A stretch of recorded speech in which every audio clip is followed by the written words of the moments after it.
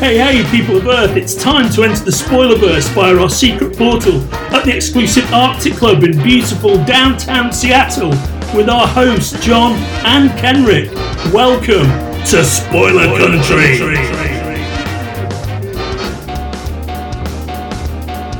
Hey, if you're listening to our show for the first time and you're on one of the social medias that we're on, like Twitter, Facebook, Instagram, any of those kinds of things, you should always check us out on Spoilerverse.com. But if you want to keep up with our latest episodes, you should bring out your smartphone, get into your favorite podcatcher, find Spoiler Country, and hit subscribe. Then you'll get all our new stuff.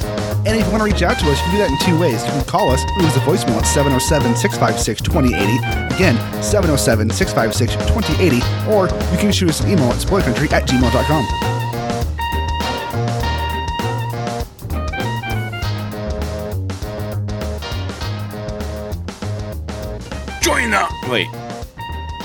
Join the cult of the Spoilerverse, and welcome back to Spoiler Country. I'm Kenneth Regan. That right there is Mr. Horsley, and today on the show, well, it's Michael Saquella, isn't it? It is, and Melissa got to sit down and chat with him, and they had a great time. And I forgot what I was gonna say. Fuck. Well, they had a great time. They sat and talked about his acting career. Yeah, his acting, directing, all the stuff that he does. They had a good time. And he was really cool. I edited this one down, and he was a lot of fun to listen to. Cool. Well, I don't know if people have noticed, but this is like Melissa's like 7th or 8th interview since coming on board, and she's killing it. And I think you're going to have a lot of fun listening to her and Michael talk and just have a really great conversation.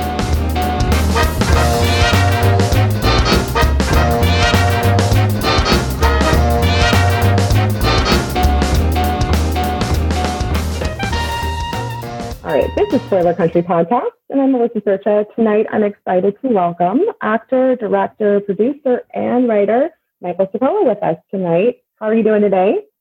Hey, hi. It's nice to meet everybody. Yay. So happy you're here. Very excited. We're here to talk about a couple things that you're doing. You're pretty busy. You're doing a lot of stuff. Yes, I am, Melissa. Sure I am. Awesome. Well, I really want to talk about Dream Round, which is coming out on November 10th. And I'd love to hear more about what inspired you to write this movie and to produce this movie. As I understand, is about a little bit about golf, a little bit about loss. If you want to talk more about that and tell us, what we have to look forward to with that. Dream Round is, I don't know if it's a romantic comedy, if it's a sports film. Maybe it's a sports picture with a little bit of romantic comedy with all ages, PG-13 type of project. What inspired me was back in the middle 2000s, 2005 and 6, I was playing a lot of golf. And I thought in my head, in your mind, you always think you can do something, but you really can't. But I thought I could be a pro golfer. So I practiced a lot, and I went out and I made movies, of course, acting, producing, directing, and doing a blues show all over the country. So I would play golf, and I just one day had an idea, what if I did a cool golf movie like Tin Cup with Kevin Costner? And I'm like, I got to do something. It's like, let's do something fun. So I got a great swing, so I figured it. So that's how it started. Then we went after Morgan Freeman to play the ghost in the film, but we couldn't raise the money. We needed millions, so we gave up on it. Later on in 2018, 19, I did a rewrite with Lisa Houston, a writer in Arizona, a very talented young lady. And we came up with an incredible story from the original script. And basically a gentleman that could have been a pro golfer gave up golf to raise a family, to a daughter and a son and a beautiful wife and a great life, but he worked too much. He couldn't pay attention to anything but his job to pay the bills and to grow in life. Well, Christmas Eve, the wife gives him a kiss and says, hey, we're going out shopping. But I got a big Christmas present for you. Take some time off. We saved up enough money. Take a year, take 2 years off. Write a book. You know what? You should go back and play golf. You could have been a pro. Go take up golf. And they leave. They're killed in a car accident that night on Christmas Eve. So the movie starts 15 years later. And he's in a trailer park, hasn't shaved in days. He smokes a cigar. He listens to golf. He doesn't do anything. He's a bum. and he blew up about 100 pounds. So he's sitting around, and this little 10-year-old girl played by Alexa Lohman, a local Phoenix actress who's on her way up, very talented. She comes by and drives this guy Joe Bona nuts every day. Hi, Joe. Hi, Mr. Bona. And he's like, now what do you want? Every day she comes up on her scooter and drives this guy nuts. Well, one morning he wakes up and there's a ghost sitting by his bed, but he doesn't realize there's a ghost. It's like his wife channeling through an ex-pro golfer who passed away many years ago. So this guy's going to roust him out of bed, get him up, get him cleaned up, have him shave, and go out to the golf course. Going to get him playing golf again. So as they go through and he starts practicing, the little girl gets invited to play with him. They go have a little lunch. They have some apple pie. He meets the waitress. The waitress knows him from when the wife first passed away, and she kind of has the hots for him. The little girl hooks him up, plays the matchmaker. And no, that's where the love story starts, and he starts playing, but he cannot beat his nemesis. The guy on the course, the pro he has to beat to make the pre-qualifier, played by Richard Grieco from 21 Jump Street. If looks could kill, mobsters. Yeah, good looking guy. I wish I had. If I had his hairline, I'd make $1 million. You know what I mean? So Richard's one of those cute guys, and he, he's a real golfer and good in life. He's thin body, slant, really ripped still at his age, 39, whatever. And so I have to beat him, and I can't beat him. There's nothing I can do. My character just can't take him until he relaxes. So as he builds a relationship up, it gets stronger. And one night it happens. He makes love for the first time in over 15 years to the waitress. And the next morning he's up flipping pancakes. He's cooking, he's dancing, he's singing in the kitchen. Oh my, he's a new man. So he goes back out to the course and he beats Richard. He beats the character, the pro golfer. Not only beats him, he smashes him. He out drives him, he out puts him, he out chip shots him. Everything is better than him. Now we know who Joe Bona was 15, 20, 30, 40 years ago. So Joe has to go to the pre-qualifier. He wins the pre-qualifier. He makes the big Arizona Open. That's all I'm going to tell you. But it's a great love story. The little 10-year-old becomes his daughter, kind of like adopted daughter. And it's just a real fun. And actually, my mother and some other women went to the screening before it opened in theaters. And I saw all these women crying, and they had tissue. I go, what? Because, I'm looking at myself, and I'm like, I'm overweight, whatever. But the women were crying in this movie. So I guess there's a little bit of a tearjerker to it, too. You're touching people as well, like touching their hearts, like getting them involved emotionally. I think that's great. Is there a little bit of comedy in it as well, like a little dry humor? Oh, yeah, you talk about comedy. Oh, my God. When I first start playing golf, can't bend over, can't hit the ball, the club goes flying. Are you? Oh, my gosh. Yeah, and the little girl is so cute. He's trying to relearn how to putt, and she's eating potato chips. He says, come on, do you mind? And he can't putt because every time he goes to putt, she's crunching the chips. And then she stops and puts it away. She pulls out bubble gum. So he starts to putt again. Now she's blowing bubbles. It's so cute. And it's not only there, it's fun with the relationship. Like some people sleep with teddy bears and some people sleep with 2, 3, 4 pillows. Well, my character sleeps with golf clubs. Wow. So, and there's a real funny love scene, with clothes on that happens with the golf club that you're going to die laughing at when you see it. It's really funny. So yeah, it is a comedy. It's a sports comedy with a cool twist to it, because you don't get to see middle-aged, a little overweight men with no, balding going out and winning the Open, or a Rocky story with golf. I'm not built like Rocky or Stallone or Schwarzenegger. I definitely don't look like Jason Statham. My hair does, but not my body. So, and you read the reviews on that film and my last one before that, and you hear the critics saying, hey, you know what? Movie wasn't bad. It was, for a low budget, it was, cute, whatever. But you know what we really liked? Michael Saquella's performance, because he was the average Joe. He was the kind of guy that never gets to play the hero. We always see these good-looking rip guys. And it was refreshing to see a guy like that, built like that, like us, out there doing it and playing a lead role in a movie, and we could laugh at and enjoy, because we don't have to worry about our girlfriend staring at our stomachs that's hanging over our belt line while that guy's ripped on the screen. And I had a couple of reviews like that, and it really made me smile. And I'm not saying it because I'm trying to get my ego or blow up my head. It really happened. And it's kind of nice that you go out and you do that and people respect it. Yeah, it's relatable. It makes it very relatable. And I mean, you just described, half of the, people out there that are trying to play golf that, everyone wants to be pro, of course. There's always that fantasy.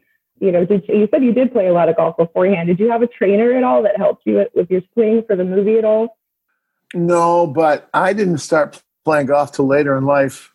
And I was playing golf on a golf course. I have a friend of mine in a movie got me into it for a minute. I went to a golf course in Arizona and I saw this guy with one of these huge putters, really big putters, and double handled, and it was like putting from his face. And he was watching me and he goes, "I can help you, kid." And I was a kid back then. "I can help you straighten your game out." And I go, "Oh, game? I don't even care. I'm just out here having fun." It was Orville Moody. He was a great golfer, pro golfer. And he taught me. We played around a little bit. And I got better, not great. And then Richard Grieco and I are real friends in real life. And we did a movie called Forget About It together with Burt Reynolds and Raquel Welch. And Richard and I would sneak off set to go play golf. We played every day. We played before or after we were shooting. We played on the weekend. And it was always a competition. I could not beat Grieco. So he was kind of like my trainer. And we worked really hard every day. And he would help me. He's not what people think. Some of the actors are really nice. There's some out there that are not. But Richard was really nice. Took a liking to him. We became like brothers. His father had a crush on my mother. My mother had a crush on his father, both single parents at the time. And so we would go out, and Richard would really help me. And, then I met some pros at a golf course in Arizona that took me out and said, "No, you're doing it all wrong." They changed my stance, changed my swing. And after, just a few rounds, they had me go out and do two-a-days like they do in football, like the NFL training for football. That's what we did with the golf. We went down and we did all these balls. Oh my God, I hit so many balls. My hands were blistered. But then Richard's dad flew in from New York. We all went to play at the Phoenician in Arizona, a really great golf course. And I beat his father and him, and I finally broke par. Then I knew I had something. Yeah. So he was my trainer. Yeah.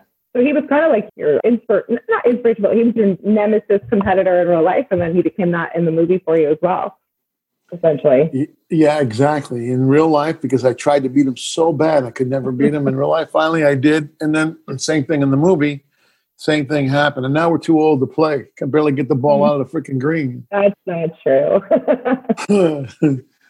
But I look good for 96. You know what I mean? I look really good. Yeah. 96. Huh? Yeah. Well, I feel 102. Good. I think we all do at this point. This pandemic, everyone's feeling it, feeling old. No, we were talking earlier, you're Italian. You're from the East Coast, right? Absolutely. New York, born in upstate New York. First generation, mom and dad were born in Italy. Perfect. Yep. Same. First generation. My dad was born in Sicily. Where are your parents from in Italy?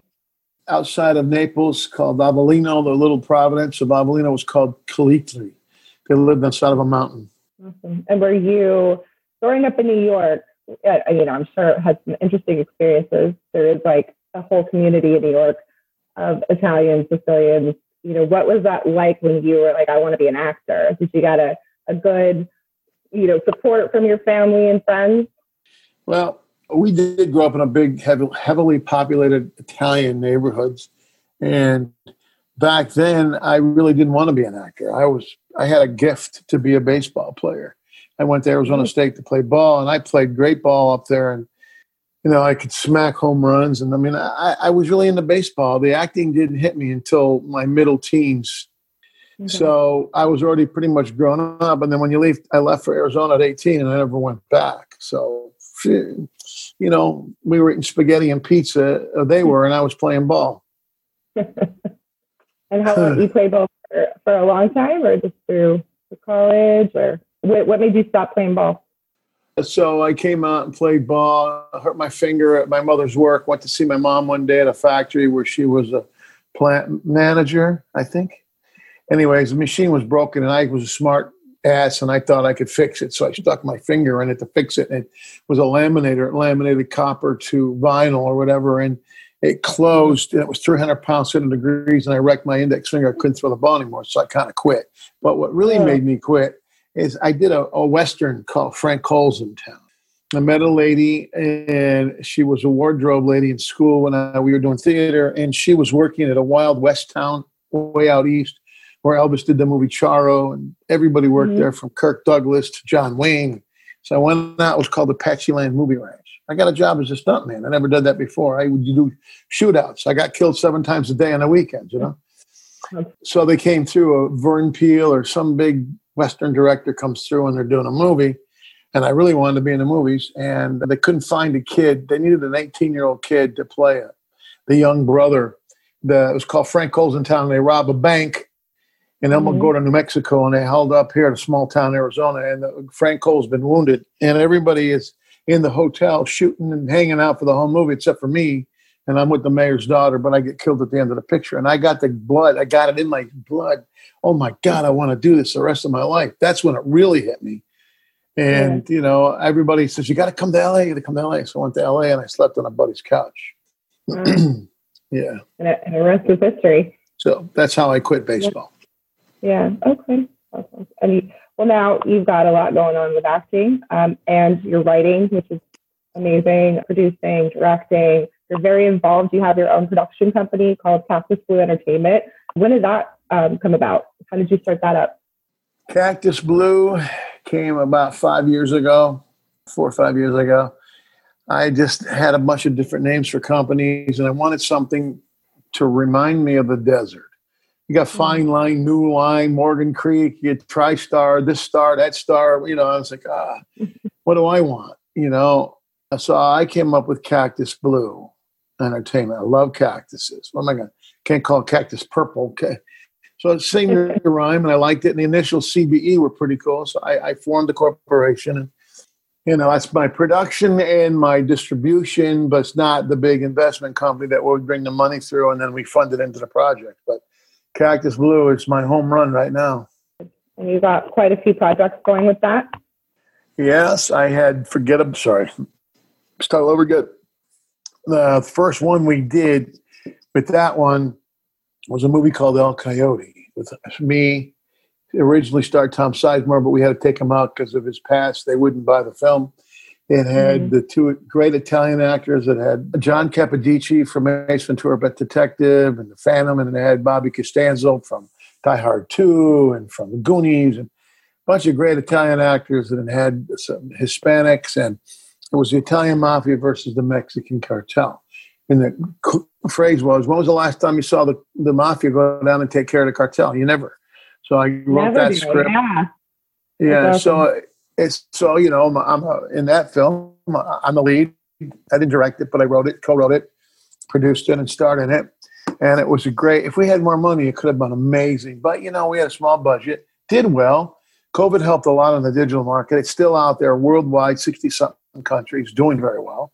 You know, you can watch it on Prime or wherever. Then the next picture we did was The Dream Round that's coming out now.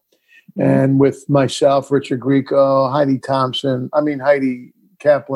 Alexa Lohman, you know, this. And then while COVID was hitting, I had written a script in 2015 called Carolina's Calling, which I really like as a comedy. And it's about an alien that gets shot down by a beam of light or energy from Earth, who's around our satellites because our satellite signals are killing their brains on their planet 4 light years away. So he's supposed to seek and destroy, but he gets hit and he crash lands in South Carolina. After 5 years, we meet our character, and his name is Bob, and he drinks beer. My name was Bob. You could spell my name forward or backward, B-O-B. You don't want a beer? Anyways, Antonio Sabato Jr., remember the Calvin Klein? He ran for Congress. He was a soap opera star. I used to watch him on General Hospital, yeah. Right. He's my female lead. I directed it. And my female lead, Stacey Dash from Clueless, Mo Money. Beautiful and very talented. She outacted everybody on the film. We had Jacob Hopkins. You may have had him on your show already. Jacob is very talented on the Goldbergs. He did an amazing job on the film with us. He was the love interest of the Sabato Jr.'s daughter. Anyway, so there's 2 engineers who develop continuous energy. One of them I played, but I died in the beginning of the movie. And Antonio's the other one. Once they get the energy, no one wants to give him any money because it'll be the end of fossil fuel. So he moves to South Carolina from California, and that's where she falls in love with Hopkins, and he falls in love with Dash. And then these dreams that he's been having come true, and he sees this barn, and he meets Charlie, this drunk older hick, takes him in, and he meets him. And not only does he meets this 8-foot-tall alien who's cute as heck and funny, but he speaks redneck English. And that I directed, and that we're working on a Thanksgiving release, but I don't think so. It's just so many effects. It looks like probably February a release. Okay. We've got interest from a major studio. Not going to mention the name because I don't want to kill the deal, but I'm actually moving up in the world, and they want worldwide rights, but they don't want theatrical rights because they think it's a good B movie, but not an A. If I can make it an A- movie by reshooting some scenes, we have a really strong possibility for a big theatrical release in February. So that's what Cactus Blue has been doing, and we're doing 2 Netflix, Amazon Prime type of shows, doing a prequel to El Coyote, the Italian Mafia thing. So the main character, my character, and that would be more like a Walter White from Breaking Bad. Okay. Except he's a mean Italian that works. He owns his own restaurant. He's involved with the cartel, and he does all kinds cleaning money for the cartel. And there's always, in every episode, there's always a problem. And also, some big YouTubers that have millions of viewers that make a lot of money every month approached me. And because I've got a lot of hits on my YouTube page, not as many as there. And I'm in the 100,000s, and they're in the millions, multi-millions. They wanted to do a Halloween show because my art director that did the Alien movie and my Italian Mafia, a Mexican movie, used to do all the sets for Disneyland. So when you go to Disneyland, a lot of those things that you see were built, the Pirates of the Caribbean, all those things were built by this guy. His name is Sid Kramer, and Sid can build incredible sets. So we want to do a show, like a 15-minute thing once a week on YouTube called The Man Who's Stuck in a Haunted House. Can never get out. Once he goes in, he can't get out, and everybody comes and goes, and he hangs out with people, and he's friends with everybody. But at the end of the night, when they got to leave, they leave, but he can't go. And then there's 12 heads in a room that are dead, but when he's in there, they talk to him. Anybody else walks in, they freeze. So each head's an episode of a series of the show. So they would tell their story, and then we would go with him and see the blood, the guts, the horror, whatever it would be, how they got killed. And at the very end of the series, I can't tell you, but it's pretty cool. And that's what I'm working on. And, that's what Cactus Blue Entertainment's working on. Me, I have other things happening too. You do? Okay. Yeah, I saw the trailer for Carolina's Calling, and I was really, it looked so good. The special effects was really cool. I was watching, the quick, I think it's like a 5-minute trailer, but it looks really interesting. I like that there's a little comedic element to it, and I'm a big sci-fi fan. So you're a big sci-fi fan too, or is this the first time you kind of delved into it? No, I'm a sci-fi fan since, I used to lay on my cars when I was 17, 18 in upstate New York and just stare, saying, come get me. I want to go. So then I started watching the films, and I always used to pick them apart, all the science fiction. To me, they were all, oh my God, before I was a filmmaker. But I'm a Trekkie, I'm not like a diehard Trekkie, but I love the new cast. I love Chris Pine. And those guys are incredible. I hope to God I really want the one to go with the guy that did Pulp Fiction, the director. Quentin Tarantino's supposed to direct number 4. Yeah, and if it goes, I want to see it. I want it to go. But, I want to go to space. I'm getting too old. I dream about it all the time. And I've written several science fiction projects. I wrote one called Beyond and Back that never got funded.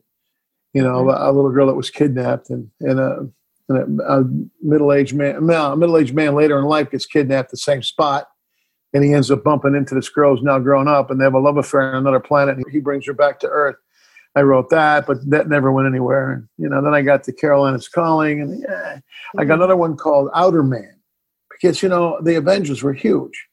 And it's Justice League. So I did Outer Man. It's just a guy that, it's the same character that, everybody likes, the donut shop guy, the mechanic, whatever, but he doesn't live here. He lives, 5, 10, 12 light years away, 100 light years away, but he's watching Earth, and he's in love with an American actress. But it takes 2 days to get the signal, or 3 days. And he's watching all our TV because he's in love with this, like a Jennifer Aniston type of girl. And I wrote that. And there's a war between him and the Anthers are like giant lizards that talk. And he has to, they're delivering the fastest ship in the whole universe. And it's a slip ship, they call it. It's faster than anything we've seen in Star Wars or Star Trek or any of those. And they're delivering it because his dad owns the company. And he decides to slip away when he hears that the woman that he loves has been kidnapped on Earth So he comes to Earth to save the day. And he finds out she's not good. She finds out she's rotten. She can't stand him when he finally gets her and brings her back. And they're involved. She got taken in by the Taliban. And they wanted like $100 million to buy weapons. And he saves the day, kind of. But then the Anthers come in from another universe and another star system or whatever, solar system. And they come out and all hell breaks loose on Earth. And he goes back to his planet all depressed. And he ends up marrying his ex-wife again, who's 6 foot something tall, and she's a rollerblader. But they don't use rollerblades. They got like jet engines on their shoes. Like jetpacks, yeah. Yeah. I love science fiction. Yeah. That's great. I think it might be interesting to have to think about doing like mafia in space, right? Gangsters in space, how they would handle that. Yeah, well, I thought about it, but how the heck? I mean, I can barely get enough money to do these little films. How are you going to raise money for that? But that's a great idea. That's a great idea. Yeah. Well, a lot of your ideas too kind of sound like they would translate really well to comic books or a graphic novel. Like, have you ever thought about doing that? Adopting a novel to a screenplay? Yeah, or like a comic book. Like doing a graphic novel with someone, or because your ideas, I think they would translate well to that format. Yeah. Well, I thought about it and we worked on it, and there was a superhero in a wheelchair that Stan Lee owned the character from the Marvel Comics. The guy that took Stan Lee's took his company public. He and I hooked up, and he had the rights for a little while, then he lost them. And we were going to talk about maybe me playing that character. So I thought about it, and then, there's a lot of books out there that I love that I would like to make into movies. So, man, I've read some great ones. Yeah. I really like the Stephanie Plum series that was written by, she just passed away too, great writer, Janet Ivanovich. Janet Ivanovich wrote, and that series, but then you got that girl from Grey's Anatomy that decided to do it herself. She raised the money. She was the executive producer, and she made it, and it was terrible. She got a guy from Chicago playing her dad. He's not a New Yorker. And then they got some total white grandmother that had no Italian accent whatsoever in that movie. Oh, no. It was all Italians. Anyways, and then I got, there's so many, like Clive Cussler's got some great books. James Patterson, and James Patterson's Zoo was a big series for a while. My favorite by Philip Margolis, wrote a book called Gone But Not Forgotten. And I want to make that movie. I couldn't put it down. That book, I read it from cover to cover. I started in the morning and about 4. I started like 6, 7 in the morning, and I didn't finish till 4 the next day in the morning. And I couldn't put it down. And I'm going to make that movie. I said, I'm going to make it. And then Brooke Shields made it for a TV movie. Come on, man. Oh, well. I think there's like this, I've talked about this with some of my friends that are in the industry. There's like this weird thing where when you put something out into the universe, if you don't necessarily act on it, it seems like somebody else does, and somebody you never knew, you could never have predicted that they would have had the same idea as you. But there is kind of a strange thing, like where you see something like, oh, I could have invented that, or, I thought about that first, and then, someone else does it. So do you ever find yourself kind of seeing that happen and, watching a movie and you're like, wait, I had this idea 10 years ago? Can I tell you 2 real quick? Yeah. One, my ex-girlfriend, my little girl, she's not little, she's 20, going to be 21. She's University of Kentucky. Her mom invented the pouch tops for the tuna fish. And how we did it, we went and started doing it and got prototypes, and we went out and she started doing it all. And then, I don't know if we ran out of money or I got sidetracked because we didn't really get along. We fought a lot and we stopped. And then many years later, she was so mad at me because it came out, somebody else did it. She also had the idea of filming fixer-uppers. You go and you redo your home, and then she had that idea. Yeah. But the biggest one of them all that today still irks me is that I met, my first picture was with Steven Spielberg. It was called 1941, probably before you guys were born, but we shot it in 78 and 79 at Universal Studios and Columbia. It was a co-venture. They spent $40 million. I worked a lot on it. I got to go to used cars that they were doing at Mesa, Arizona, out here. I had just left here and moved to LA. Now I'm coming back, and I'm here And it was Bob Gale and Robert Zemeckis. They were a writing team, producing team, and director. Robert Zemeckis, we know, Forrest Gump, Back to the Future, oh my God, Castaway. He directed all those. Well, anyways, so Bob Gale and I were talking, they're writing partners, and he goes, well, don't tell me, because I may steal it. So I told him. I said, I got this idea. It's called Roll Over Beethoven. And it was about going back in time. And it was going back and bringing Beethoven to the future, who falls in love with the music teacher, and blah, blah, blah. It was a great idea. And a lot of it paralleled a lot of the Back to the Future stuff. So I told him all that, and I never registered it. I didn't know how to register my script. I gave him the script. And then 4 years later, no, we finished in 80. Yeah, 5 years later, here comes Back to the Future. It was really, I was upset because, they changed it, but it was the same concept and had a lot of the same stuff that I told him. And, that whole thing where he plays the guitar and he blasts, we did the same thing with a violin in my script 5 years before they even wrote it or came out. I got where Beethoven, and he's in there and he's got a kid playing a violin and they plug it into an electric thing and they blow everybody's ears out because it's a rock concert. Anyway, so, yes. So to answer your question, yes. It has happened to me more than once. Yeah, no, it happens. It happens. I think that's why it's important. You gotta still tell your own perspective, though. Even if it's something similar that maybe other people have done, because a lot of ideas do tend to get recycled, but it's your voice and your side of the story. So I think that if you still want to tell that story, you should. That's my opinion. Yeah, well, Carolina's Calling, it's different. But most of the time, everything is the same. It's, love story's a love story. Action's action. Comedy's, there's just so many. There's only 7 or 8 different types of films. And Carolina's Calling, it's science fiction. It's an alien, but it's different. When was the last time you saw an alien drink beer, get drunk, and talk funny? Yeah. I saw the clip of that in the trailer. It was hilarious. I have to see this. Wait till you meet. When you see the film, you meet him, and he's got beer spilling all over the first. It constantly goes to the refrigerator throughout the movie, drinking beer. Oh man, I need another beer. Well, that's too much for my head. He drinks beer to make his head feel better. That's alcohol. But the stories that are different though are true life stories.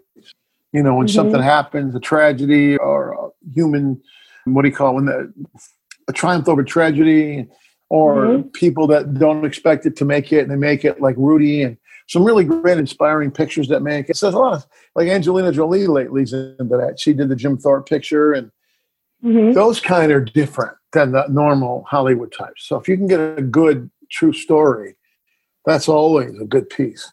Yeah. Well, I think there's probably a lot more heart a lot of times with indie films, rather than the big traditional big budget ones where, people kind of get lost on set. And I feel, you could probably elaborate on this, but with an indie film, you're probably all like a big family, right? Well, yeah, you're right. You're all like a family. Yeah. Just more individualized, more personal. You get to inspire each other, work off each other. And it's freedom. You get to do what you really want to do. You get to put the look from the pages onto the screen. Yeah. The big boys rip pages out, cut it, let's go, move on.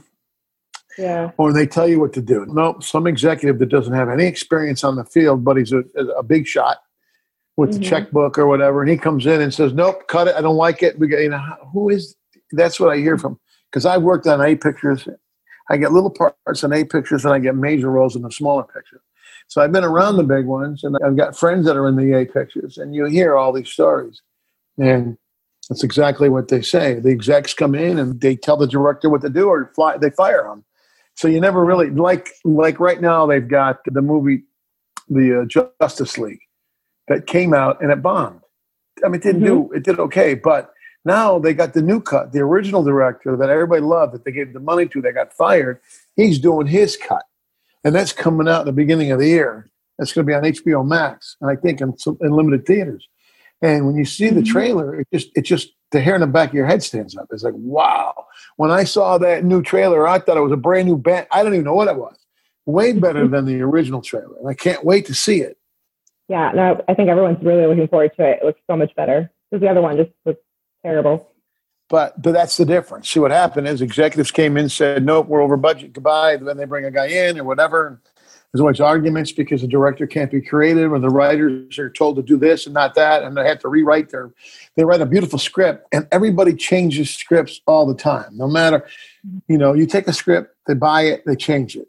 You get a green light, you get funded, they change it. It's like, unless you're an indie, going back to your questions, if you're an independent producer or director, then you can make pretty much, unless you got a hard-nosed money guy, and the money's going to be paid back by a certain day, you got to get your film out, then you have. But most of the time, they can make what they want to make. And most of the indies are crap. Sorry. But there are a handful of great ones. But all the little B, C, D movies that come out are no good. Every little town in America has filmmakers. And everybody puts out these films. Most of them never make it. And I got all these people on the social media advertising this film and that film. Every time I go to Facebook or Instagram, I see all these indies. And I'm looking at them. And you watch the trailers and you go, oh, my God. And there's a movie opening out here at a theater chain called Harkins at the end of the month. It's a piece of crap. It's a Western. Oh, my God. No stars, all local actors. Some of them can't act. And, so some investor put up $500,000, 200,000, whatever, and they're never going to see a dime. And those guys are going to end up in prison, or they're going to be paying the rest of their life in a lawsuit. It's just like, wow. Like, no, sorry. Okay. And I get it. And I think, I'm curious, because I do think, like you were saying, it's kind of oversaturated. Everyone's trying to climb to the top, and they don't know what they're doing. How do you personally keep your stuff relevant and current, and how do you fight through all of the, all that stuff, all that noise, and kind of make your stuff stand out? What are you doing for that? All my pictures get distributed. Not all of them make theaters, but I get them all out. And why? Because I'm tenacious. I don't quit. I don't give up. And I have a really good eye. So when we're filming or writing or whatever we're doing, I pay attention to everything from what's on the paper to what I put on the screen. I make sure we parallel the bigger movies, the real movies. So when I'm doing stuff, I'm like one step ahead. I do continuity while I'm directing. I do continuity while I'm even acting. I want to make sure that the rooms are well decorated. So when you see a low budget film on these pictures never go anywhere, they got nothing on the walls, or they got an interrogation, or they got something in a police office, and you got one wanted poster up and something else. You got to plaster the walls. You got to plaster the desk. You have to make it look like a mess. Coffee cups. So you got to make it look real. So that's my big thing about low budget pictures. You got to have a great camera crew. You got to pay them money to get people that know how to shoot. You know how to get the angles, and you got to decorate your stuff. You got to have your sets got to look amazing, and you got to have a great talented. Your DP, director of photography, has to know what the hell he's doing. And audio is really important. People forget about it. They put all the money in the actor or whatever, but you got to have a great sound guy, because lousy sound is a lousy movie. Yeah. Does that help you at all with that? I'm sorry. I mean, I could go on forever on that subject. No, definitely. No, I think that helps a lot. I think that's really interesting because, we don't hear the process a lot of the time, with the indie film and how it's being made from the ground up and what you have to go through. And I'm sure it's stressful at times and it's fun at times for you. But, for you seem very passionate about making movies. Do you prefer to be in front of the camera or behind the camera? What do you prefer? What is your preference? Well, I'm an egotistical maniac. What do you think? I want to be in front, but I want to be in. Of course, I want to be in front more than the back. But I love directing. Producing is becoming a pain in the. You know what? Directing, I have a really good passion because I'm an actor, and I take my time and I pull performances. When you see Stacey Dash's performance when her ex-husband beats her, the crying, the scene that we did, is going to blow you away. But I had to redo it. And I had to pull this local actor. I had to make him her quality. And I had to get everybody out of the room, and I worked with him. And then when he shot a scene, I yelled and screamed at him to get him up to the level I wanted. And he gave me a performance of a lifetime. When you see the scene between the two of them, it looks like a big 2A actors. It looks like Angelina Jolie and Brad Pitt fighting each other. It's amazing what I got. But I do have a passion. But I like acting. I'm a comedian. I'm an actor. I'm a blues singer. I want to be on stage. I want to be in front of the camera. I want to, I can talk all friggin' night. I don't care. Sometimes I drop the F-bomb and I don't mean it. But, I really like being in front of the camera. Number one. Number two, directing. Number three, the Blues Brothers or blues shows. Okay. So you're a blues singer? Do you play the instruments? Or you sing? I play the kazoo. No. I play a little piano. I play some piano, but I'm a singer.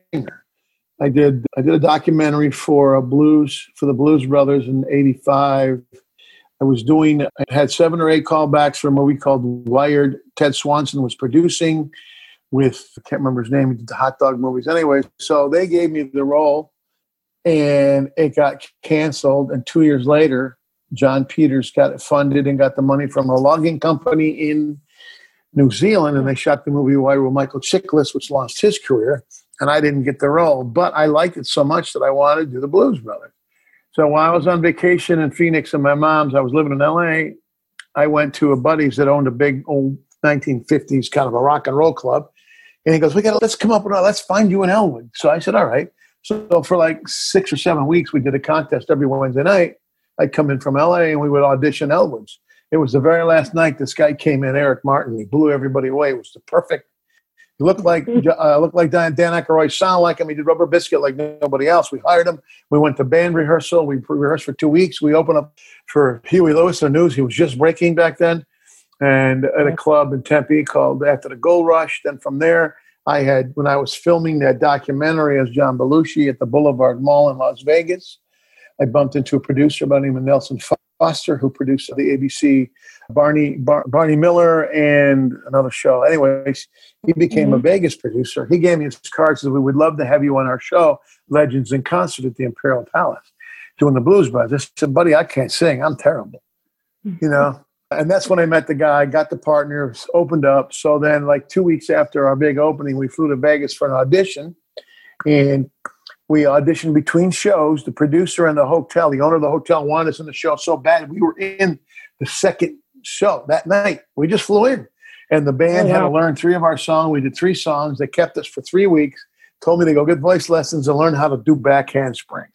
And I just fell in love with music. So that's how I started, but I was a terrible singer. I used to break glass. Pardon me? Have you gotten better, you think?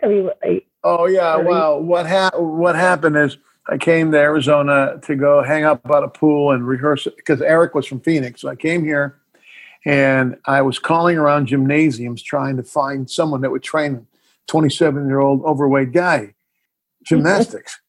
So we call and a guy answers the phone and he's screwing around with me. He goes, who's this? I go, who's that? He goes, who's that? I go, come on. This is Kurt who? Kurt Thomas. Yeah, get it. And we're going back and forth. You tell him you want to do blues bars? That you want to do what? You're how old? And you want to do back handsprings, cartwheels, one arm round off? What are you, nuts? I go, no, I'm serious. I'll give you tickets to my show. He says, come on down. Anyways, it was Kurt Thomas who boycotted the Eddie Olympics. He trained me, and he told me, you're going to be so sore. And he was right. I couldn't even move.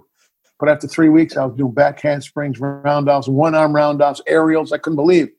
So and then I took my buddy Eric, introduced me to a vocal coach who worked with me, put telephones on my diaphragm, and I'd lay on my back and try to sing. I got a little better, but I still stunk. Yeah. I did the show for many months. They moved us around. We went to Tokyo. We were in Reno. We were in Atlantic City. We went to Italy. We were everywhere doing our show. In Japan, the women would try to take my shoes off. It was crazy. But I did eventually get better, but I didn't get better until I recorded my own CD. When I put my CD out, then I got better. I was in the studio, and I would pound the notes into my ears. But later in life, now I'm really good at it. So if I ever go out and people make me do karaoke, I'll sing like She Caught the Katy or something slower, or Shotgun Blues, and I'll blow the people away because they got the vibrato now. I can hold my notes. So when I go out, like I did a show 2 marches ago, marching about a year and a half ago, and we sold out. 1,200 people came, and I killed it. I got standing ovations. At my age, I was still doing cartwheels, and I'm 96, but I love singing. That's my set. That's great. I don't know what the heck the question was, but I'm sorry I went off. No, I was asking about the blues. Yeah, I was just curious. The blues. Yeah, so yeah. I get called all the time to Blues Brothers. Sometimes I get called to do commercials doing the Blues Brothers. I'm going to do for Carolina's Calling, we're going to do a big red carpet out here. We got the local TV station that my press agent hooked me up with, have gotten contacted with me, and they're going to do a red carpet with me with the Harkins Theater out here. They're in 5 states. And Dan Harkins, the son of the owner, they're going to do something with us because it's a local shot. It's a bigger looking movie. And afterwards, there's always an after party. We're going to do my blues show afterwards. Everybody's going to come see me do my show. That's amazing. So I'm going to come out of retirement. Got to live stream that or video it or something so we can. Oh, yeah. Are you kidding me? I'll have 10 cameras shooting me. I'm going to put this baby on HBO. I'm going to do something with it because, but it's going to be me. It's my stuff. It's my show. My acting name used to be Michael Paloma in the New York Blues. So it's going to be Saquella, but it's going to be the New York Blues, whatever it is. But I got a really cool show. But in the middle of my show, we're going to have a guest spot. My dancer singers are going to do a number called the Cell Block Tango. That's in the show Chicago. Mm-hmm. And while they're doing Cell Block, I change and I come out with my Blues Brothers partner and we blow them away. We do about 6, 7 Blues Brothers numbers. And then we do a big finale with everybody. But mainly my stuff, but I do a Blues Brothers act in the middle of my blues show. And as a matter of fact, we're doing a remake of my Sugar Daddy that did really well, got thousands of views on my YouTube, but it's outdated. So we're going with a rapper and we lifted it up to a real cool beat. And we're going to redo it. I'm going to Vegas to lay my voice down next couple of weeks. And we're going to do a video where now I'm old and I got all these old women with me because I'm a sugar daddy for old ladies. And the rapper's got all the young ladies. But by the end of the video, it's going to be so much fun. We're doing that. And that'll be You're doing that in Vegas? Pardon me? You're doing that in Vegas? Yeah, because that's where all the showgirls are. Yeah, and they did if you go to my YouTube page and look at the Cell Block number 9 video, and you'll see all the girls are from big Vegas shows in that video. They're all Vegas show dancers, and they're incredible. One of the girls with the blonde hair, the real long blonde hair girl who watched the video, she's married to Carmine Raguso from Laverne and Shirley. Remember that show? Yeah, I do. Carmine, well, it's his wife is in my video. It's pretty cool. He was hanging out with us while we were filming. He was on set. Yeah, he was on set. I haven't seen him like forever. I don't know what happened to him. Oh, well. Well, you did mention... Sorry. You did mention you have other stuff going on. I saw that you have Blast the John, which I'm curious about. We can talk just briefly about that. I don't know how much you can say about it because I noticed. Yeah, Bill Deere or William Deere directed Angels in the Outfield, Harry and the Hendersons, If Looks Could Kill, a bunch of Disney movies. He and I wrote the script called See You Next Tuesday, which is the same thing. We changed the title, but we redid it. He had 4 writers on it, all Disney writers, and it became a really funny project. So it's just 2 guys that collect their unemployment every week. It was going to be Richard Grieco and I, but everybody funding-wise and studio-wise and big, digital companies don't want him for some reason in the main role. They wanted somebody else. So we were working on Ray Liotta to play the part. We were really close. Okay. So then I went into Carolina's Calling. We put that on ice because of the COVID, but they collect their unemployment. They want to be somebody. They've never been anywhere. They tried baseball. They tried singing. They tried everything you could imagine in life. They can't make it. So they decide they want to steal and rob, and they become criminals. And they can't even do that right. They go to rob Walmart, and they wear squirt guns, and they get their pants wet, and they call them, we got to spill an aisle 13. And when they come out, a limousine guy picks them up and throws them in the car, and he takes them to a bank, and they open up the trunk. There's real guns. Well, my character in the films was married to an Italian princess. Her dad is the mob boss, but he never knew what her dad did. So now they got this mob guy with him all the time, teaching him how to make money because he wants the alimony and palimony money for his daughter. So he's going to train this guy how to be a bad boy. So take him over to the bank, tell him how to rob. They go in with the guns, and they're the 1 millionth customer or 1 billionth customer, and they win 100,000. So they take the 100,000 and they invest it into this. And we see a great black ops operation, how they come in the helicopter and the guys are wearing black with the Kevlar vests and the night vision. They scale a building. They cut the plasma, cut the windows. They go in, they turn the alarm off. They steal the diamonds and they make it. Well, when we finally see these idiots with the money they spent, it's a green helicopter, an old Army helicopter. They got, one's wearing shorts, the other one's wearing baggy pants. And they get tied up, they get tangled, they can't get through the window, but they finally pull it off. But when they come down the elevator, there was a robbery at the pizza place, and 2 black guys robbed them of the diamonds, and they go in the wrong way, and they go back down where all the cops are waiting, and the Italian guys go running out the first floor down the escalator, and they just don't make it. Anyway, so the whole thing started with them at the unemployment office saying, every Tuesday they get their money. So they're at the unemployment office, and they left. I forgot to tell you that part. So now at the end of the movie, they got to go rob the Italians. There's $4 million buried in the atrium. They get the money, but when they come out, the Italians catch them. Take them under a bridge, put the bullets behind their head, the guns, and say, you steal from me and my family when I let you go live with your family. How dare you, right? So it's a big Robert De Niro type of scene. And you see the guns going up, but then you see a flash on a pipe. We pull back. It's a garbage truck collecting garbage and backfiring. And these two idiots are still under the employment office. They never left, and everything they talked about was a dream. It's called Whack the Don. See, what happens is they got to get Al Capone's hat. And in the movie, the big thing is they're always talking about Al Capone's hat. So the father of the daughter he was married to sends him over to get the hat from this other Godfather guy. Not to kill him, in the beginning, but something happened, so he wants him to go whack him. You want to be an Italian mobster, you got to go whack the Don. So they go over to this big mansion. They got to sneak in. Well, they meet someone that works. He's a double agent for double mafia guy. He gets them in, turns the alarms off. They go in, they go upstairs, and the Richard Grieco character, the good-looking Italian guy, sees the beautiful wife in bed, and she sees him. She goes, my. Husband's snoring. Next thing you know, these two are on the floor right next to the bed going at it. And then my character, the ex-athlete, chubby guy that goes around to the other side of the bed, and he sees the Don sleep, and he sees the Al Capone hat. He's supposed to get the hat. And then the guy, you hear him like, whoop. He wakes up kind of, but then it goes back to sleep. And it's like, and you hear the whisper, just whack him. We're supposed to whack him. He doesn't know what to do. So he sees some lotion. He puts it in his hand. He goes under the freaking covers and he whacks the Don. He's whacking him. The wife's moaning. He's moaning. He goes, oh, honey, you haven't been this strong since we were teenagers. And they're, oh, my God. The two of them are moaning and screaming, and they have the greatest time.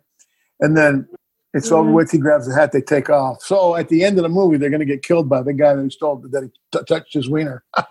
Yeah, right. And it's called Whack the Don, and that scene's never been done before. So can you imagine two idiots, one making love to the mafia's boss wife, and the other guy's going to whack him? He doesn't know whack means kill. Yeah. He's so stupid. I love the play on that word. They go whack that, and then when he goes back to the big boss, the ex-wife's father-in-law, he goes up to him. He goes, yeah, okay, we get it. Here's the hat. He goes, yeah, but did you whack the Don? Yeah, I whacked him. No, did you whack him? Yeah, I whacked him so good he was moaning. Everybody in the audience, they're going to be dying. When you have a full house. After COVID, when you're in there and they see that, my God, they're going to scream. It's going to be one of those scenes where you can't hear the next several lines because you're still laughing from 5 minutes earlier. Wait, when is this coming out? No, I'm going to shoot that probably, within the next 6 months to a year. We're going to get that done. Okay. Yeah, get on that because that's hilarious. Oh, I know it is. It's hilarious. I want to get on it. The funding, trying to find money. People say they're going to do it, and they go, but they never do it. They're all so full of crap. There's only a handful of people that really can do it. They're out there, Studios. It's hard to get a studio to believe in a guy my age. I'm not 30 years old. I'm not J.J. Abrams or anybody like that doing Star Trek, but I'm talented, and I like making the older type of films that have a story and meaning. Yeah. Well, I think also there's a lot of, there hasn't been a really good, something like Whack the Don, in my opinion, since Analyze This, right? It was a great comedic mafia movie. And there really hasn't been anything that great since then. Even the serious ones have all been kind of crap. We have Goodfellas, we have The Godfather, we have The Sopranos for a while, but I don't feel like there's been a lot of really good quality films about Italian Americans that have come out. So I think it's time, Amazon Prime and Netflix both won't touch Italian projects right now. See, we got an Emmy Award-winning writer-director writing my prequel to my El Coyote Italian Mafia thing. They had to change it because it's too cliche. They don't want they don't want the Godfather, the Goodfellas. They don't want that anymore. They wanted something different. Cartel's big. So the only way to get the Italian, they had to interweave this character like Walter from Breaking Bad. So my character is I've got to, play with the cartel now, not with all my Italian buddies in order to get it on one of those flicks. But a comedy Italian film is different, especially, if you get big names in it. You get Ray Liotta and you do a cameo from De Niro. Well, I don't know about him anymore. I used to love him, but I hate him now. Pesci, you get somebody that's still alive that can move. Chaz Palminteri, any of the old guys that played a couple of Dons. And you get two of the great old actor guys, the big names, to play the two Dons. And they're funny. It's comedy. And I had a blast working with Burt Young, Paulie from the Rocky movies. Oh, yeah. We did Blue Lake Butcher. I directed and starred in that horror film I did in 2007. And Burt, he's Italian, even though he changed his last name. It was fun. He played a Godfather in the movie. He was, I can't remember the name of it, but it was with a guy from Saturday Night Live that was in Night at the Roxbury, the little guy. Can't think of his name. Oh. He did a movie. Yeah. He did. and he did a movie, and he was ashamed of his family, and he became an FBI agent, and he was working for his brother, his two brothers and their father, but he was FBI, and the one brother was played by the great director Peter Berg. Peter was one of the actors in it. Anyway, it doesn't matter. It's just you got to get great older actors for Whack the Don. And I have to surround myself because I'm sort of a name now, but I'm not really a name. I mean, I'm out there. I just got cast in a new show. We're doing a pilot. Looks like it's going to get picked up 8 more episodes. You know, it's called Friday Night in Queens. It's 4 Italian guys who grew up together. And it shoots in LA, even though it's a New York story. And I got one of the roles. And it goes pretty soon. I talked with my press people today. Jessica and I she's going to come to the set. It's supposed to go in like 3 weeks. And I'll be out there shooting the pilot. And if it goes, you know, it's another Italian thing, but it's different. It's comedy. Yeah. It's the guys talking, having a blast. Nobody's getting whacked. No blood. Nobody getting their throats cut. Just good old boys having a good old time. Yeah. Well, and I like that. I think we need to see that. You know, we need to see that side too. Because there's so many funny, I mean, being Italian, there's so many funny moments that we have, you know, in our culture with our families. I mean, we say it all the time. We're like, oh, we should have our own show, you know. And I think we need to have more of that comedy, you know, inserted in and do more funny Italian American stories. I don't know if you've seen this movie. It came out a long time ago called Mambo Italiano. Yeah. Where the kid was gay and he was trying to come out to his parents. And that was like such a big deal, especially in that time with the culture. But and not so much the plot line itself, but some of those side stories would just crack me up where they're walking and they see the same people every 2 feet, but they have to say hello, you know, every time they walk around the block, you know, they have to say hello to the same people again and again. And I'd love to see more films like that because they're relatable, you know. I'd love to make them. It's all about money. Yeah, I know. Absolutely. Have you done, what is it, a Kickstarter? Have you done anything like that before? Okay, that was a little muffled. Could you repeat that question? Oh, yeah. I was just wondering if you've ever done anything like a Kickstarter campaign to raise money for a film or for anything. No, I would like to. I mean, so many small people burned out. A lot of people, when all these wannabe movie people that don't know what they're doing did those Kickstarts and the other ones, you raise money for people that go to hospitals or pass away. I can't think of the name of that one. GoFundMe. Mm-hmm. They did the GoFundMe and the Kickstarter, and they burn people. They don't, you know, they get their goals, and they can't make a movie for $8,000. I mean, I need to raise a lot of money. So Kickstart, you know, okay, you can raise money for pre-production for Kickstart, and if you don't mind, you're probably not going to see it back. People donate their money. I mean. But you need $50,000, $100,000 to develop a story. So how do I do a Kickstart for $100,000, $200,000? That's a lot of money. Yeah. So, I mean, you got one guy could do the whole thing if he's in love with you. Like I had a guy call me after he saw El Coyote. They went to the theater, him and his wife. He calls me, and he calls me on my messenger, but I didn't know who it was, so I didn't take it. And look, I want to talk to you about doing more Italian projects. I call a guy up. He's from Detroit. He's Italian. He wants to do it. I go, it's all about money. He goes, yeah, but we have the money. And, you know, you don't believe people. And he tells me, you got this guy, he inherited all his money, and we can give you up to $8 million. We want to do a good Italian film. What do you got for us? So I blew him off. I didn't believe him. So then I read in the obituaries, this guy died, and he gave all the money to the church. Like, oh, my God, it was real. And I didn't believe him. But it's hard to find real money. Yeah. Yeah. Well, I think so far you're doing really good. I mean, you've got quite some great titles out. Like I said, I saw the trailers, and I'm really interested in seeing them. You mentioned that Carolina's Calling is coming out in maybe February. I know you said you were originally trying to do the end of this year, but you're thinking February 2021? I'm thinking late January, early February of 21. Yes, I am. And again, we got the golf movie coming out in November. So I got every couple of months, I got something. Yeah. I plan on doing more stuff. It's just, you know, I want to do a lot of stuff. I don't want to quit. I don't want to retire. I just want to go. No, just keep going. I want to have a camera in my hand filming while they lower me in the grave. You know what I mean? Hey, what's he doing? He's still shooting. Bada bing, bada boom. Oh, forget about it. You know what I mean? I still want to do, what I really want to do is I want to play one film serious, an award-winning type of, I mean, not like awards for the festivals. I'm talking about, like I went to Fairport High School in upstate New York. And you know who graduated 6 years after me? Philip Seymour Hoffman.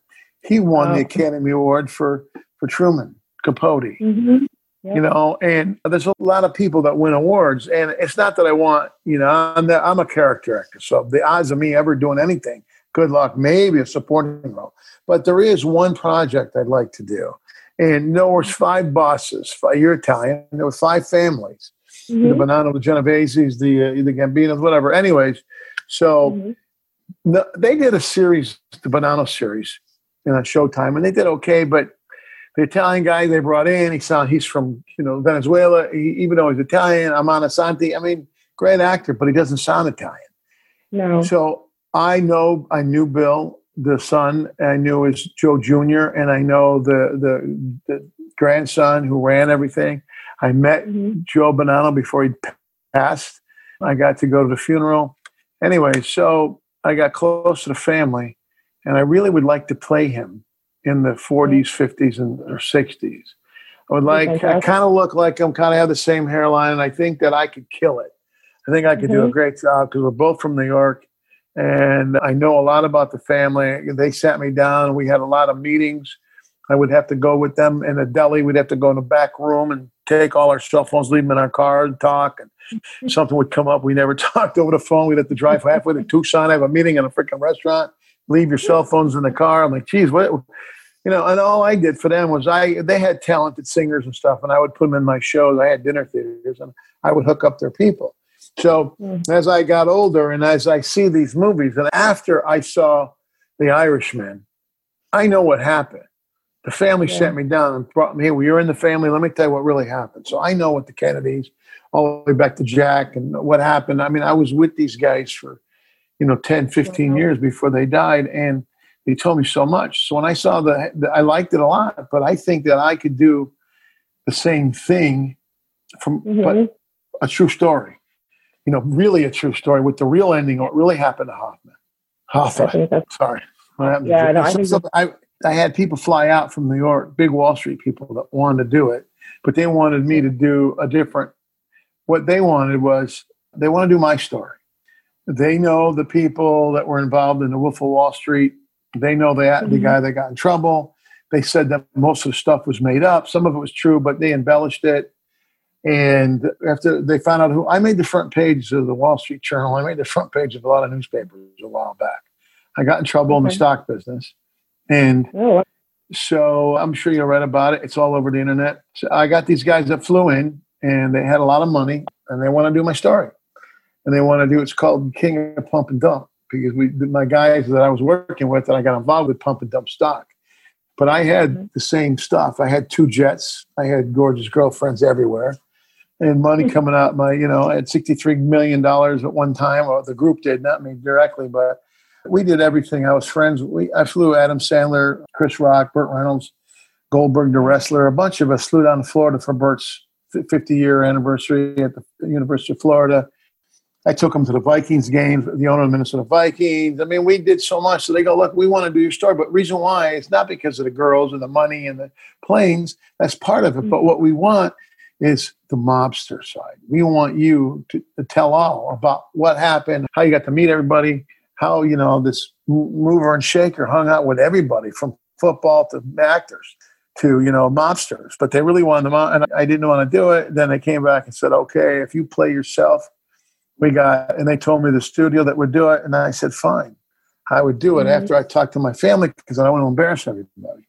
And then a couple months ago, they called me up and said, well, okay, we can shoot it up to like $100 million, but you can't play yourself. They want a big name to play you, and you can be at the end of the movie, and we'll give you a little cameo. I said, hell no, goodbye. And I said, the only way I'll do it, I'm playing myself. And I have, they did a big documentary on me, and it's coming out on OAN. Ann Vandersteel, she's a reporter, mainly a big time. They're big with the Trumps. And they came down and interviewed me about some stuff that I learned when I was in trouble, actually when I got locked up. And I met some people from the Fast and Furious operation, and I knew a lot of stuff, and I got too much. So they wanted to interview me about that, but I said, no, I want to promote my acting career. So they did a 3-part, 30 minutes each. I'm going to be on OAN within the next couple of weeks. And it's huge. Oh, wow. And you watch the out. first 30, pardon me, sorry. That's coming out in a couple of weeks? Yeah, and you watch it, you're going to cry. Some of the partners, some of the girls at the office, some of the partners that are involved with me were all sat down to watch it. And all of them were grabbing the tissue box because it's a true story. It's like, how I started. I was a different guy. I was an idiot. I made lots of money. Then I got locked up, and then I came out. And then the things that happened afterwards, this some kind of a gift I got, true story that I wrote about, and then it went viral, and I showed I'm sure they're going to post it, what happened to me with this hat that I got. Mm-hmm. And it's like I became a guardian angel for several people, and I don't know how I did it. I'm a bum. I'm not the guy I used to be. I changed, Yeah, that's very inspiring, actually. I think more people need to know that and to hear your story, because it is possible for people to change. And, you make bad decisions. Everyone does. You learn from them. Some people don't, but you clearly have. And I think that's important. So I'm excited. I'm looking forward to this documentary to see, check it out. And yeah, I think that's really important to hear that. So congratulations Yeah, thank you. We'll get the link to you. I'll have the press people get you a link. Yeah, definitely. And I do want to say to everyone that's listening, when they listen, that your movie, Dream Round, it's going to be streaming pretty much everywhere. I mean, I'm looking at Amazon Prime, Xbox, PlayStation, iTunes, Google Play. What movie are you talking about? Dream Round. Yeah. Oh, yeah, it's going to be everywhere. Yeah. So I want to make sure everybody knows that they can watch that November 10th on Hulu, Netflix. Or no, I'm sorry, not Netflix, Amazon Prime. Xbox. Yeah. Yes, Xbox, PlayStation, Google Play, Redbox, Vudu, Tomy. There's a bunch of them it's on. It doesn't go to Netflix and Hulu until all the money comes in on the video on demand stuff, pay-per-view and all that. After that, then it goes to Netflix and then it goes to the HBOs it's like a Hallmark movie more than an HBO. It'll probably be Lifetime and Hallmark after it runs on the pay-per-view stuff. Okay. So there's plenty of places people can watch it, which is what I want to make sure we get that out there. And we'll post links too for people in the show notes and stuff. So yeah. And now where can people follow you? Like, are you on social media, Facebook, Twitter? Yeah, let me tell you how to follow me. Want to listen to this? I'll be driving a black car in your neighborhood in about 3 weeks. No, I like to make people laugh. Well, I like people going to IMDb first, go to imdb.com, Internet Movie Database, and put in Michael Saquella, Michael, Saquella, Saquela. I prefer that first, and then afterwards, I got Michael Saquella Actor on Facebook. I also have, Twitter and Instagram. That's it. Just 4. Perfect. Yeah, just 4. No, that's good. I want to make sure everyone can follow you. That way they can, stay up to date with everything you're doing, because you're doing some great stuff for the, indie film market. And I'm really excited to see what you got coming out. So, yeah. I appreciate the opportunity to be on your program, and I really appreciate all the great questions. Thank you so much. Thank you. Yeah, you're welcome. Thank you. We really appreciate you coming on and talking to us. Thank you for being patient with the technical difficulties earlier. So, we got it off and we got it going. And it's been really fun chatting with you. Well, I can't wait. Thank you so much. Yeah, absolutely. This has been Spoiler Country Podcast with Michael Saquella. And check out the show notes. We'll have all the links, and make sure to follow him on social media. Thank you so much. You have a great night.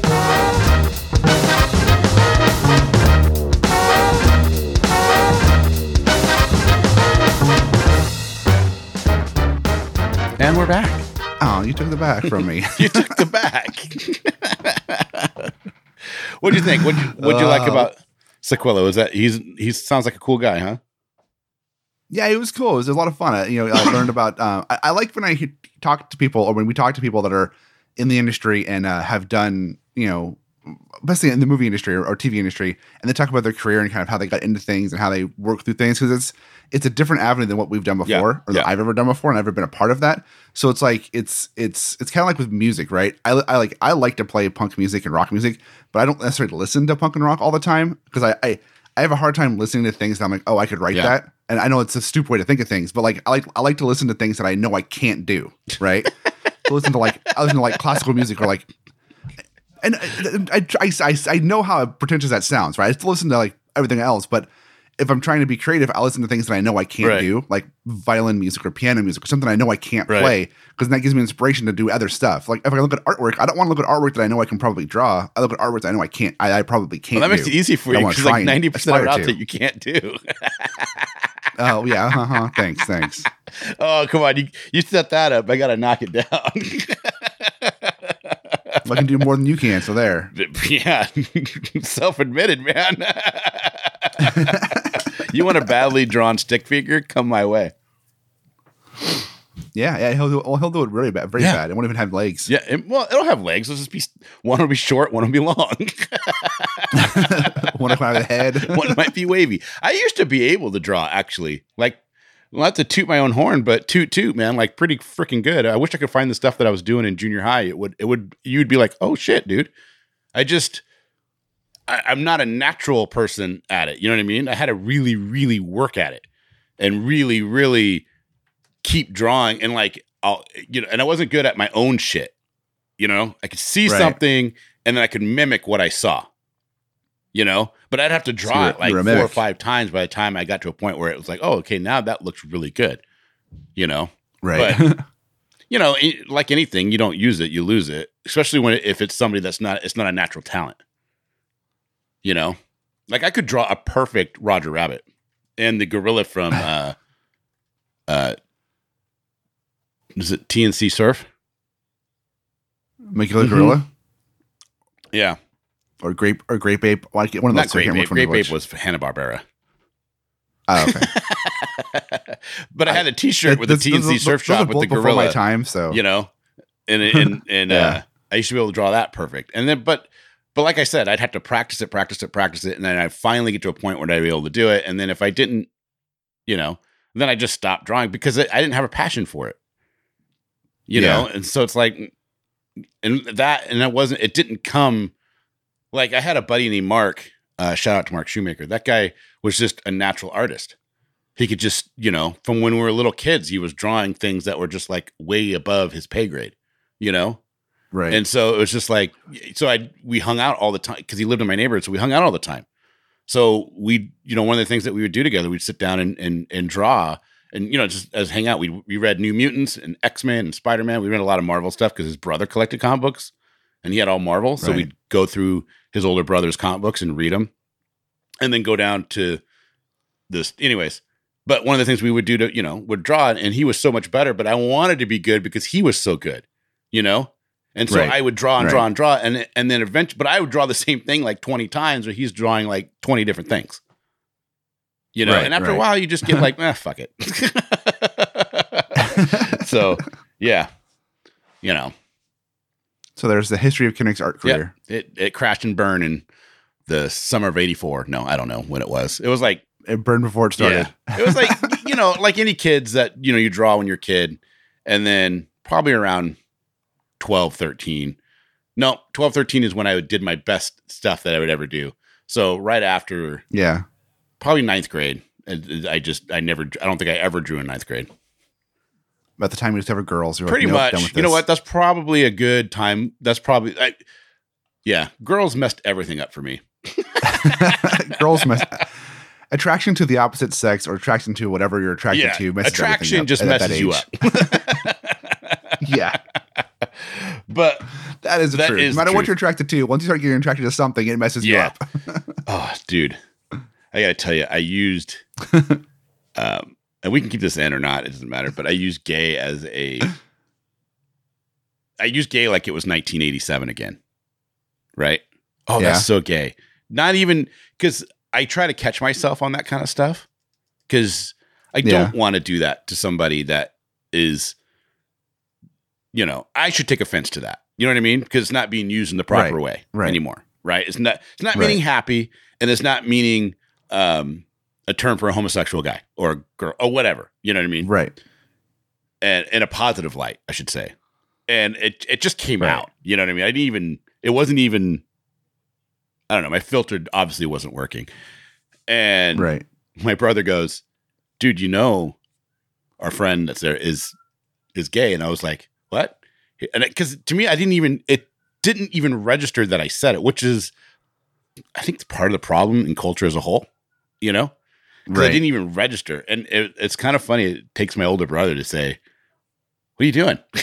Hey, what are you doing, man? Yeah. And I was like, oh, I feel terrible now, But Yeah. I mean, at the end of the day, it was fine because it wasn't obviously it wasn't malicious in any way.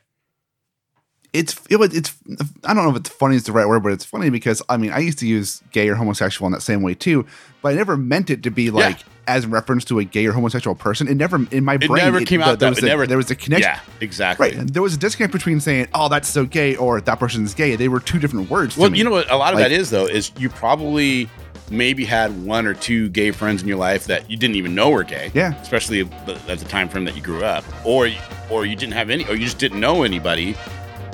And so to you, not the effectiveness of what it means to somebody, it's not there. That's what it was for me. I had a gay friend in 7th grade. I had a friend in the 7th grade who came out, and he was very much flamboyant and gay. Friend, and but not friends. You know what I mean? Yeah, I was friends. We were friends, and he used the term the same way that I did back then in the 90s. And again, like I said, in my brain, there were two different words. It was like gay happy and gay homosexual were two different words. It was like, I try and curb it now. I don't say it that way at all anymore because it's not appropriate. But it's like back then, I really didn't see it as being a slander towards a gay person. I just saw it as being just a word that is that way. But I mean, I understand why people like don't do that. No, totally. I get this. I'm the same way. It's kind of weird. This is a weird conversation to go off of on listening to Michael Saquella. You know what I mean? Hey, it happens. Yeah, that's a tangent of all tangents. Let's pull this back around. I hope you guys enjoyed that interview. And maybe you guys enjoyed our little banter there. That was kind of odd. Actually, one, go check out Michael Saquella's work because the guy is awesome. Yeah. Two, if you listen to this conversation and you have thoughts about what we just talked about, let us know. Maybe you feel strongly one way or another way. Either way, let us know what you think. And drop a comment on the website. Hit us up on Twitter. Yeah, you never know. But in the meantime, if you enjoy what you're hearing, go to spoilerverse.com. Check out our back issues. There's so much good stuff. So many great interviews. So many just great shows. So many other podcasts that do amazing stuff that you really should be checking out. Yeah, and while you're there, check out our reviews and previews and articles from all the other writers we have up there. Check out our store. Get a t-shirt or a hoodie or a face mask or whatever. Look fly as hell, as I always like to say. And, a couple dollars from anything you buy goes back to support the site. There you guys go. All right. Don't forget, in an oceans of podcasts, we are just a new compels you to do. Voice crack. Open your mind and read more. Is that better for you? I love it the way, however you do it. It just makes me laugh. Your mind.